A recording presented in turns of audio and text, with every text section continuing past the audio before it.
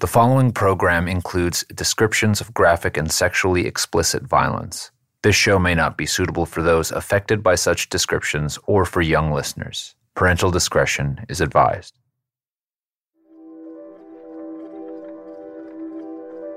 Previously on Stranglers. In January 1965, Detective Phil DiNatale received a solid lead. A letter from a nurse describing a man who had attacked her. She said the man's name was Albert DeSalvo. Albert DeSalvo told her that he was the Boston Strangler after he raped her and bound and gagged her, the same M.O. as some of the strangling victims. DiNatale soon became convinced that DeSalvo was a prime suspect for the Strangler murders. But there was a problem, a big one. He was in jail for the first 7 murders. He couldn't have done it. But Phil DiNatale decided to recheck, just to make sure. He went to the courthouse, went through the files, and found DeSalvo had been released a year early. So thus, Albert was on the street for the first murder. We also found out that he was in the area at the time these murders were committed. Albert DeSalvo was being held at Bridgewater State Hospital for the criminally insane. He'd been arrested in connection with another series of sexual assaults. Phil DiNatale prepared to meet the man he believed was the Boston Strangler. From Stitcher and Northern Light Productions in partnership with Investigation Discovery, this is Stranglers. I'm Portland Helmick. Guys, everybody ready? This is New England. New England. Anna Schlesser's. Ida Erga. Miss Jane Sullivan, 67, was found They were strangled, usually with a piece of their own clothing. They became sisters in death. Articles of silk or satin. I remember detecting the slightest bit of a tremble in his hands. I lost control when I choked her. Episode 7, Bridgewater. Albert DeSalvo had carried out the so-called measuring man crimes in 1960 and 61. He posed as a modeling scout to gain entrance into women's apartments, to sexually assault them. DeSalvo's early release came after he convinced a judge that he would turn over a new leaf. But instead, he just picked a new disguise. Reporter Loretta McLaughlin. He was known as the Green Man because he wore those funny green cotton serge trousers that people around gas stations is what I associated with. The polite modeling scout with the pompadour became the repairman in a green jumpsuit. Here's author Susan Kelly. These crimes consisted of him breaking into an apartment or a house occupied by a woman who was alone, fondling her breasts and pubic area, and sometimes stealing small amounts of money. One of the victims said to him, "If your mother could see you, wouldn't she be ashamed?" And DeSalvo said, "Yes, she would," and he left. Albert DeSalvo was arrested in November 1964, 10 months after the final Strangler murder. It's unclear how many crimes DeSalvo committed as the Green Man. Prosecutors would bring him to trial for attacks on 4 women, but police eventually suspected the number of incidents was well over 300. Because of the scope of the crimes, DeSalvo was sent to Bridgewater Hospital for the criminally insane to undergo psychiatric evaluation. Nobody at Bridgewater thought DeSalvo might be the Boston Strangler. Only Phil DiNatale made that connection. But while Phil was meticulously building his case, closing in on the day he could confront DeSalvo, his suspect wasn't sitting still. DeSalvo was making plans of his own inside the hospital. He wanted someone who might help him navigate the criminal justice system. After asking around, he found his way to a fellow inmate named George Nassar.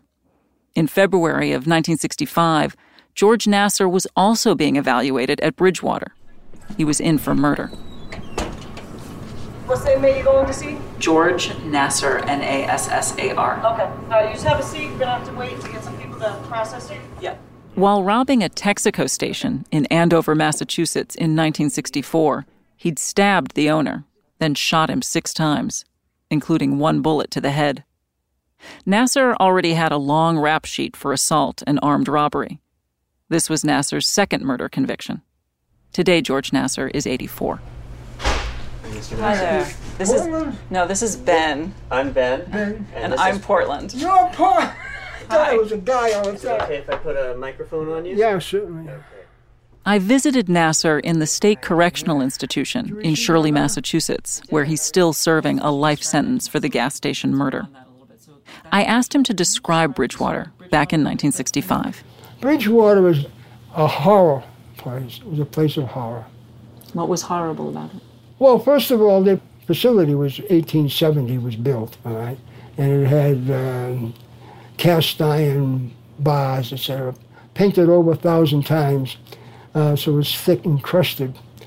There was practically no heating there, and they put you in a cell with a dirty canvas mat on the floor, and there was screaming going on, naturally, from the other cells, and periodically they would have to take out a prisoner from a cell who had smeared himself with his feces, etc., and you'd peek out the little window in the door, and he would be naked, and they would have towels wrapped around each arm, and he would be spread eagled, and they would march him down the corridor and throw him in the shower. It had that kind of horror about it. I want all those men arrested. Immediately. Nassar's description of Bridgewater is not hyperbole. The well-known documentary maker Frederick Wiseman shot a feature-length portrait of Bridgewater in 1966. The film is called Titicut Follies. It includes scenes that were so disturbing, including electroshock therapy and forced feeding, that the state of Massachusetts went to court to ban the film. What'd you say, Jim? How's that room going to be tomorrow? Right. I speak and span, right clean. What? Real clean, Jim? Yes, sir! Huh? The prisoners at Bridgewater spent hours every day in a recreation room, especially during the winter months. But it wasn't much of an escape. This is a very big space with 50, 60 prisoners, some of whom were psychotic. There were 2 television sets going full blast. You had 2 10-pin bowling alleys that were in operation with echoing bangs of pins being knocked down. There were bowling alleys at Bridgewater? To occupy the patients. So what you're saying is the rec room was a really noisy environment. It was very noisy. You could almost not hear sometimes what was being said. It was in the rec room at Bridgewater in February of 1965 that Albert DeSalvo approached George Nassar. At first, Nassar says, Albert seemed ordinary, just another prisoner. But when he began to talk, he was full of energy. His personality, he was intensely outward. He was mercurial. He was stressed. He was an egoist.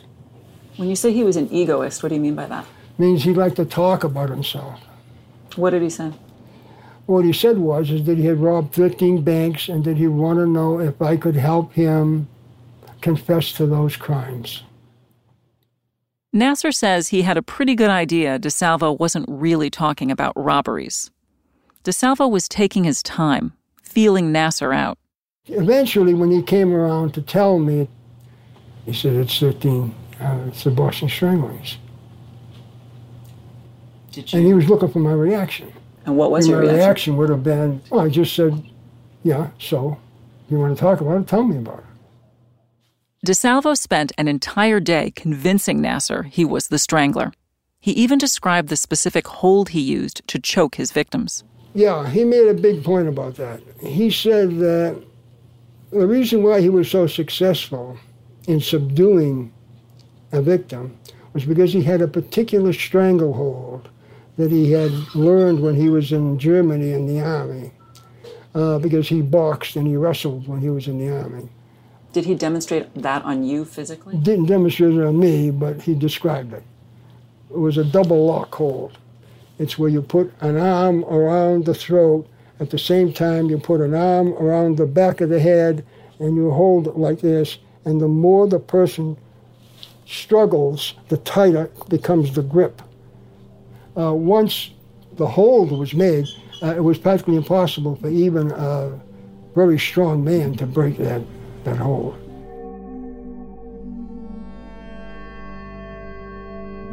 He convinced me that his descriptions of what he did were true. He wasn't lying, he wasn't being psychotic, he wasn't being delusional. He convinced me that he was bona fide, that he was the Boston Strangler. And he wanted to know if I could help him get an attorney and guide him in providing for his family based on the sensationalism of the case. Yes, a family. Albert DeSalvo bragged about sexually assaulting 1,000 women, and now he was saying he'd murdered 13 of them. But he also said he was concerned for the well-being of his wife. Her name was Irmgard. She was East German, and they had met while DeSalvo was in the military. They'd been married 15 years and had 2 young children. Michael was 5, and Judy was 10 at the time their dad was at Bridgewater.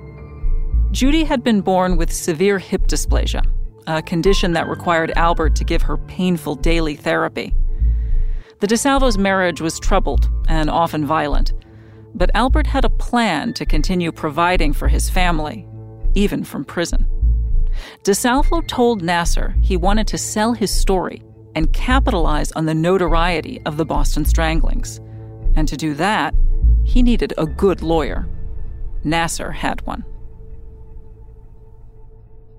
A client of mine, George Nassar, mentioned to me that there's a guy down where I am in Bridgewater, and he would like to see you, and he's making noises to me like he might know a lot about these strangling cases. This is George Nassar's lawyer. My name is Lee Bailey. I am presently a trial consultant. For 50 years, I was a trial lawyer concentrating on criminal defense. If any of you should ever commit a murder, my guest tonight is your man. Just write to F. Lee Bailey, care of the station, and send lots of money. This is the same F. Lee Bailey who later defended newspaper heiress Patty Hearst and who was on the legal team that helped O.J. Simpson beat the charges that he murdered his wife. Would you remember, Detective Furman, if you had used the language that we have just reviewed? Yes. That is important enough language to use. In 1965, F. Lee Bailey was just 31 years old, but he'd already helped to free one of the most sensational murder suspects of the 1950s. Sam Shepard was a doctor accused of bludgeoning his wife. His defense involved a mysterious missing suspect. Mr. Bailey, how can a man be in jail 10 years and just now be proven innocent or be released from jail? Because our system has some serious flaws in it. The Shepard case was the basis for a movie and a TV series, both called The Fugitive, in which the missing suspect became a one-armed man. You're entitled to your freedom. And when the court hears what we've got, I'm positive we'll get a new trial. F. Lee Bailey was at home in the spotlight. And in 1965, there was no more sensational crime story than the Boston Strangler. When I asked to see DeSalvo, he was produced almost immediately. Coming up after the break, F. Lee Bailey heads to Bridgewater. The Boston Strangler is said safely to be in Mr. Bailey's hands.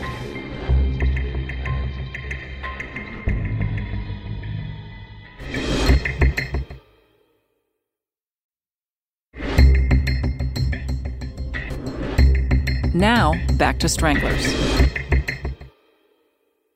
Now, with this information, we don't have a habit of going to the newspapers and say, Albert DeSalvo is the Boston Strangler, and then we'll solve it, or we'll prove it. We had to investigate him thoroughly before we go anyplace. Detective Phil DiNatale had spent 2 months digging into court records, cross-checking dates and locations, analyzing a rap sheet littered with physical violence, sexual assaults, breaking and entering. By March of 1965, he was ready. DiNatale had built a solid circumstantial case that Albert DeSalvo had committed the stranglings in Boston. We had him pretty well tied up. We even knew the color of his underwear.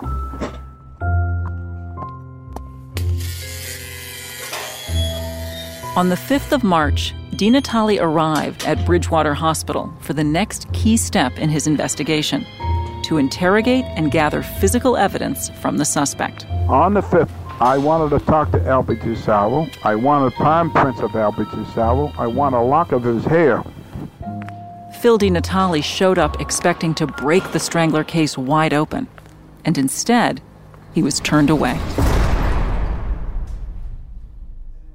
When he arrived, the head of the prison said, "I'm sorry, Phil, you're too late. Lee Bailey was here yesterday. He's going to be his counsel, and I can't let you in without Bailey's consent." F. Lee Bailey was one day on March the 4th ahead of me going to Bridgewater.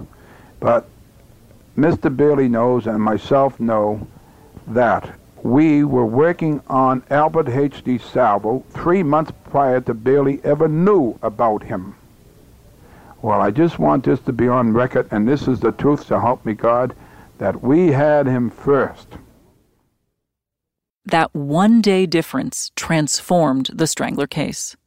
When F. Lee Bailey went to Bridgewater on the 4th of March, he spoke to DeSalvo by himself for about 20 minutes.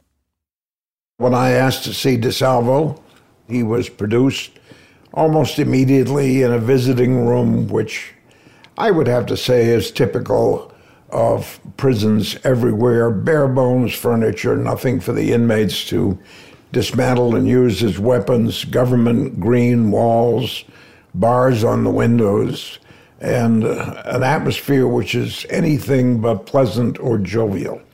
When he walked into the room wearing a standard prison gray uniform, I was certain that this was not the right guy. He didn't look like a violent man. He was well fit.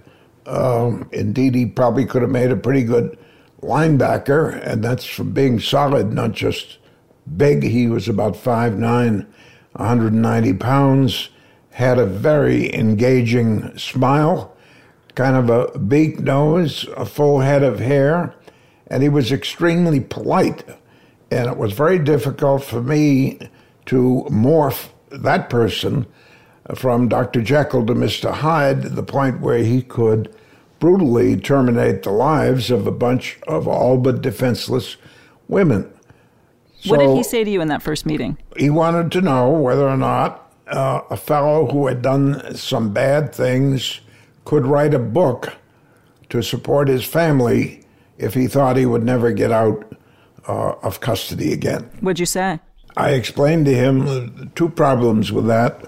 Number one, if one wrote a book admitting to serious crimes, the book alone could be the basis of a prosecution where none would have happened otherwise. And number two, when someone who commits crimes stands to profit from it, the state can come in and take all the income. So how did he respond to that? Well, he was not pleased because he was hoping for a better answer. But I said, you know, Albert, if you're serious, there's more than one way to skin a cat, but there is no way to get anything off the ground that might be of help to you unless the authorities recognize you as someone of great importance. Let me talk to Boston Homicide. I have two good friends there, and see if I can work up a system that would catch their interest. If we can do that, then we can begin to talk about what will happen to you in the future.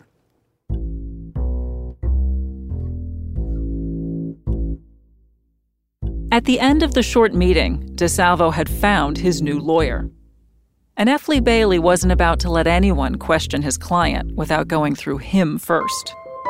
Next, Bailey set off to meet his friends at the Boston Police Department.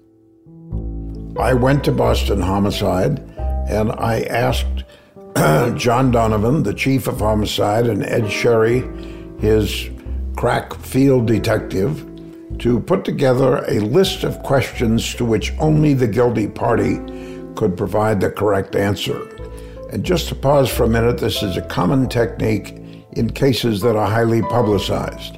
One makes a chart of what the press has reported, and then one makes a side-rise chart, contemporaneous, of what really happened according to police files. That shows where the press is wrong or where they had omitted something because they never knew about it. And the standard test is ask the suspect for the answers. And if he comes up with the correct ones, you have to take him pretty seriously. And if he didn't do the crime, he certainly knows someone who did. John DiNatale, Phil DiNatale's son, takes exception to Bailey's methods here. Now think about that today. Somebody's killed 13 women in Massachusetts, and a private lawyer goes to the Boston Police Department and says, give me some information about this serial killer.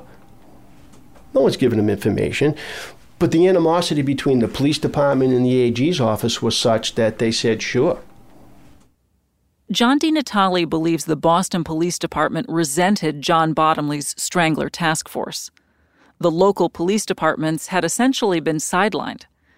DiNatale says F. Lee Bailey was able to use this rivalry to get facts he shouldn't have had, facts he then put to DeSalvo. So they gave him the information. Bailey went back and he recorded DeSalvo. I went back to Bridgewater on a Saturday. I asked Albert 6 questions. I recorded the answers on a dictaphone. No one can find this recording today, but there is a transcript. DeSalvo said he committed all 11 Boston stranglings, plus 2 more no one had yet connected to the strangler, bringing the total to 13. The hardest questions, the ones police believed only the strangler could answer correctly, Bailey says DeSalvo answered quickly and confidently. After the meeting, F. Lee Bailey took the results not to John Bottomley and his task force, but back to the Boston Police Department.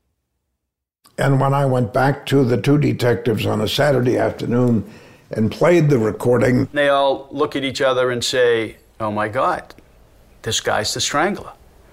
So again, you would have thought the next phone call would have been to Bottomley, hey, we got our guy here, let's go get him, but that wasn't the case. They called a police commissioner out of a black-tie dinner and asked him to come immediately to my office. And they said, Commissioner, this guy looks far better than anyone we've looked at in this entire investigation, and I think we should take him seriously. And the commissioner agreed. John Bottomley was utterly surprised by all of this. Bailey was not the attorney on record for Albert DeSalvo, but somehow he had met with DeSalvo twice and taken a confession. A rumor was also going around that Bailey was bringing in a Life magazine reporter for an exclusive interview with the Boston Strangler. And in all of this, F. Lee Bailey seemed to be bypassing the authority of Bottomley's task force. Now you've got the political forces, as my dad's favorite expression was, the political Iron Curtain came down. Bottomley called up Bridgewater and put Albert DeSalvo on lockdown. No one, not the police, not even Bailey or any other lawyer, was allowed to see Albert DeSalvo, not until Bottomley could regain control of the situation. And Bailey's firing telegrams back and forth to DeSalvo and his family, saying this is uncalled for, this is unprecedented, they can't deny a lawyer from speaking with his client.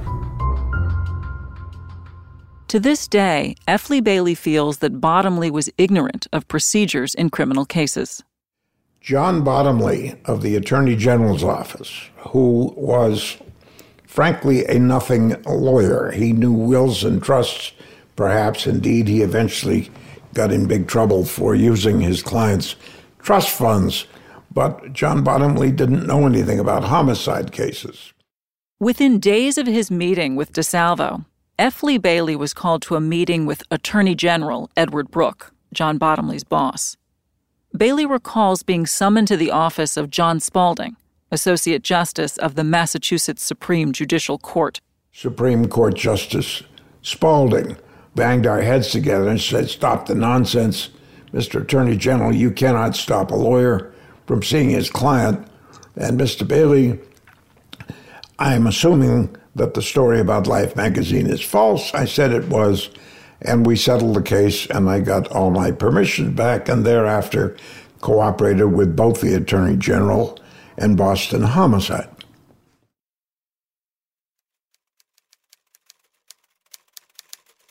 Record American, Thursday, March 11th, 1965. But then somehow, news of DeSalvo's confession leaked to the press. Bailey says he didn't do it. A North Shore man has confessed that he is the so-called Phantom Strangler, responsible for the heinous sex murder of 13 Greater Boston women during an 18-month period from June 1962 to January 1964, the Record American learned exclusively last night. The man is presently confined to a Massachusetts mental institution for other crimes and has confessed to 11... It wasn't Life magazine, and DeSalvo's name was withheld.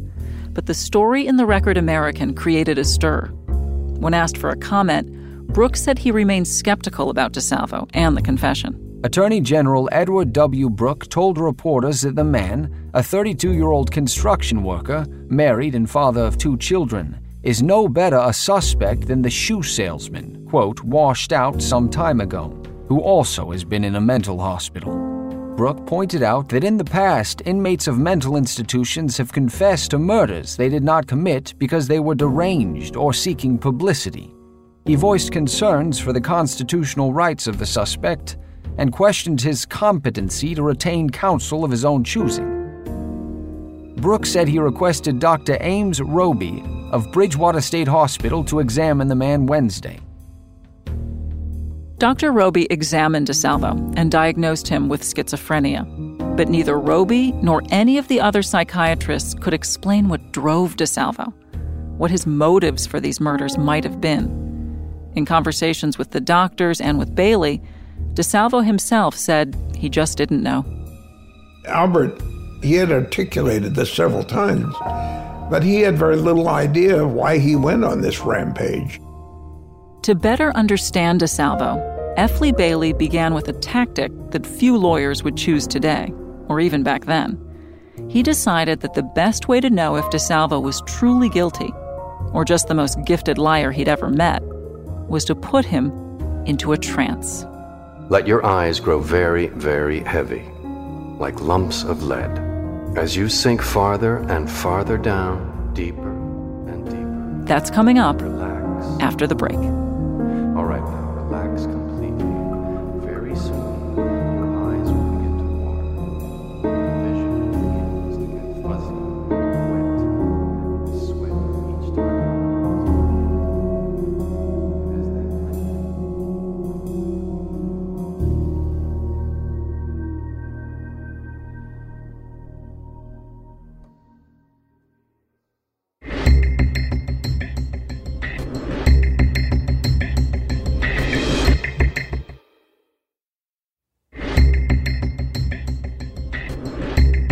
Now, back to Stranglers. The doctor was a very big man. He was 350 pounds and 6'4". Was this Dr. William Bryant? Yes, it was. Brian, not Brant. Dr. William J. Bryan was a hypnotist from Los Angeles. F. Lee Bailey had studied with him and was a fan of Bryan's, quote, hypnoanalysis. The year I was admitted to the bar in 1961, Dr. Bryan was offering a school on hypnosis for lawyers in Redondo Beach, California. He also taught seminars where people would come and watch live sex in order to be instructed on how to do better at that ancient art. And he was quite famous on the West Coast for these reasons. Lawyers liked him. I liked him. Dr. Bryan believed by placing patients under hypnosis, he could recover hidden memories. I knew that Dr. Bryan had been able to help people whom psychiatrists had given up on, and I thought that he would be especially appropriate for Albert DeSalvo. I felt there was something locked up in his mind that he couldn't get at, that Dr. Bryan might be able to reach. And so I asked him to come out east. Nobody got any money for any of these services, by the way. So can you, again, describe the room and who was there and how it unfolded? Dr. Bryan was in a prison cell at Bridgewater with me. Albert was sitting in a wooden chair, dressed in his prison garb. We had nothing else in the room that could have been used as a weapon because we knew that the possibility was that Bryan would hit a nerve somewhere, particularly in the subconscious mind, and that DeSalvo might become unhinged. Now, put your feet just flat on the floor. Are you comfortable there, Albert? Yes. No recording of the session survives, but we do have transcripts of what happened that day. Dr. Bryan sat opposite DeSalvo in the session. They were almost knee to knee. First, let's just talk a little about the process. Have you ever been hypnotized before? I don't think so. All right, well, let me just say this. You have. You've been hypnotizing yourself for years, and you just haven't been calling it by that name. You go into a light trance rather than a deeper one, which we're going to put you into, and it's going to be more meaningful, and you're going to get more out of it. Bryan spoke gently and repetitively. He moved his right forefinger back and forth in front of DeSalvo's eyes. Now I want you to watch my finger. Let your eyes grow very, very heavy. Very heavy, like lumps of lead. Very heavy. And as they grow heavier and heavier, very soon your eyes will begin to water. As he entered the trance, DeSalvo closed his eyes. Now, Al, as you sink farther and farther down, deeper and deeper, I want you to visualize in your mind's eye a calendar. And that calendar says the 20th of March, 1965. All right, now relax completely. And now in your mind's eye, I want you to reach up and rip off that page in the calendar. And you're going to find the 19th of March, and then you rip off that page, and there's the 18th, and the next page, and it's the 17th, 16th, 15th, 14th, 13th, and you go all the way back through 1964, all the way back farther to September 8th, 1963. And when you get there, the calendar will stop.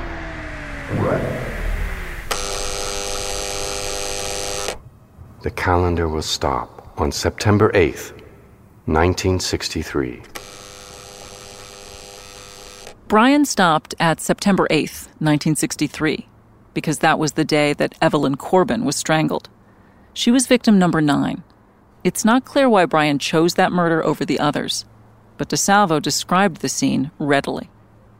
I walked in the front door and the buzzer rang, and I opened the door, and I walked down the corridor all the way to the left. I moved open the door and I talked to her. All right, now, just stay as relaxed as you are now. Very relaxed, way down. That's the idea. You are talking to her. You hear her voice. You hear your own voice. You can tell me what you hear right now. What is she saying? She says, "Who sent you? Who sent you?" "The superintendent, there's something wrong in your bathroom. I got to check it out." She says, "Oh, just a second now, I'm going to church." I walked in and she walked in with me. Relax, deep relax. I don't want you to remember, Albert. I want you to be right there. She took me into the bathroom to the right, and when she went in, she turned her back to me, and I put a knife to her throat. Dr. Bryan guided DeSalvo through his memory of Evelyn Corbin's murder, nudging him closer and closer to the moment of crisis.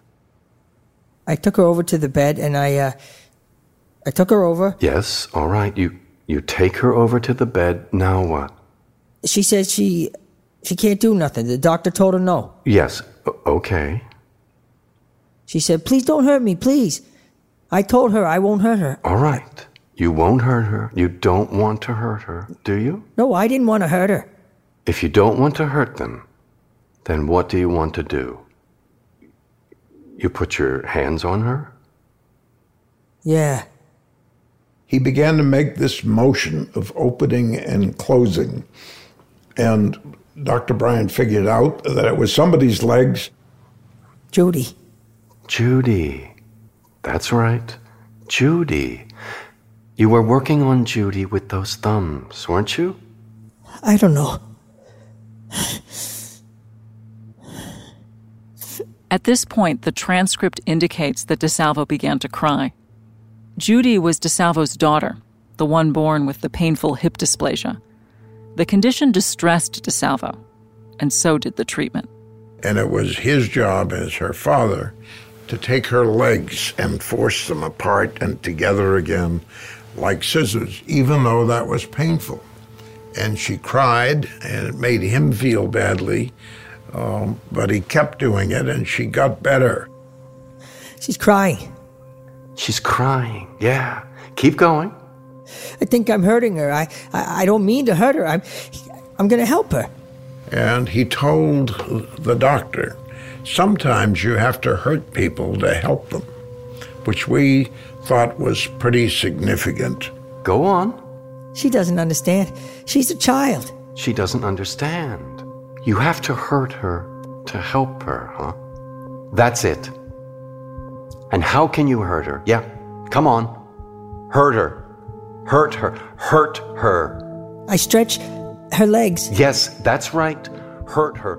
Hurt Dr. Bryan kept at it, asking over and over why Albert hurt these women when he thought he was helping them. Dr. Bryan jumped him at that point, trying to shock him into a memory. And he said, and that's why you killed all those people, because you have to hurt people to help them. Isn't that right? Here the transcript says DeSalvo let out a, quote, loud, uncontrolled scream. And DeSalvo came out of his chair and knocked Bryan 12 feet across the room into a wall and had his hands on his throat before I could make a move. And Bryan, who was pretty well trained, said, sleep. Sleep and relax. All right, sleep. And he collapsed on the floor, and we could not resume the session after that. Relax deeper and deeper, deeper and deeper. I thought to myself, this is the stuff of novels and fiction. I had never seen anything like it before, and I have never seen anything like it since.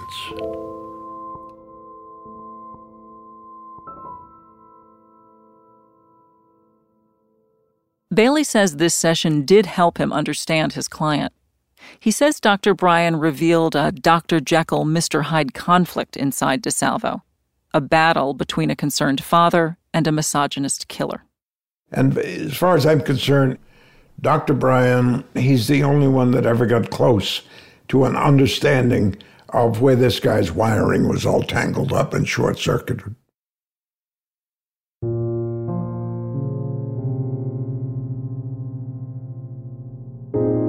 After 3 years of round-the-clock work and public scrutiny, to have a suspect in custody might have been a moment of relief for the Strangler investigators. They could finally interrogate, cross-check, prosecute, and convict someone, and deliver the justice they'd been seeking. But with F. Lee Bailey representing the self-confessed Boston Strangler, nothing would be so simple. The Boston Police Department had given information to a private lawyer. A confession was recorded on a dictaphone, and news of that confession had been leaked to the press. The Attorney General was involved in a showdown over legal access to a suspect, and a hypnotist had traveled from the West Coast to visit that suspect in a Boston mental hospital.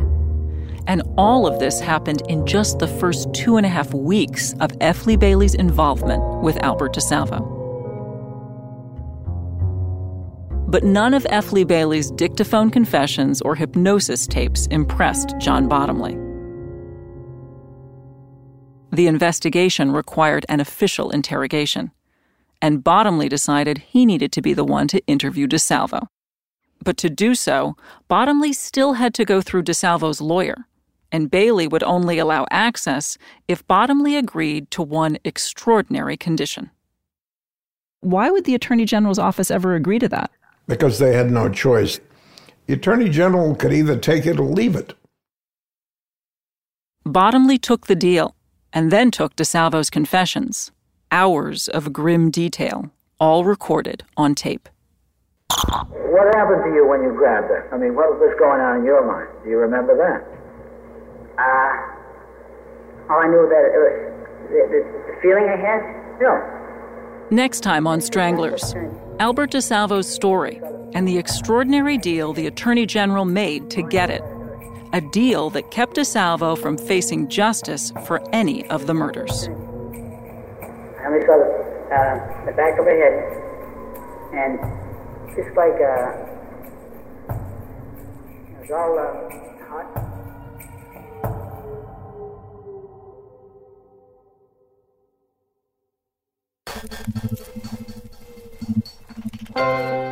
Stranglers comes from Stitcher and Northern Light Productions in partnership with Investigation Discovery.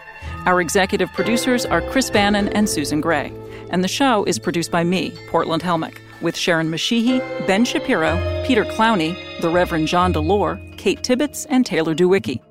Special thanks this week to the officials at the State Correctional Institution in Shirley, Massachusetts, to Ben Avishai, Gabriel Graben, Jessica Loftus, and Josh Estefan, and to the Harry Ransom Center archives for access to the Gerald Frank Boston Strangler recordings. The actors who appear in this episode are Paul DeBoy, Robert Creighton, R. Ward Duffy, Charlie Thurston, Denise Cormier. Original scoring is by Allison Leighton Brown. Stranglers is produced with the assistance of John D. Natale of D. Natale Detective Agency in Boston. To learn more about Detective Phil D. Natale, his sons, John and Richard, and the world of private investigation, you can read John's memoir, The Family Business Memoirs of a Boston Private Eye, available at www.familybusinessthebook.com or Amazon. To read more about Phil's investigation of the Strangler case and view the web series and documentary showcasing his files, visit www.strangleholdthemovie.com. You can find Stranglers through a lot of the great podcasting apps, including Stitcher. If you subscribe on iTunes, please take a minute to rate and review this podcast. It helps other listeners find the show. I'm Portland Helmick. Thanks for listening.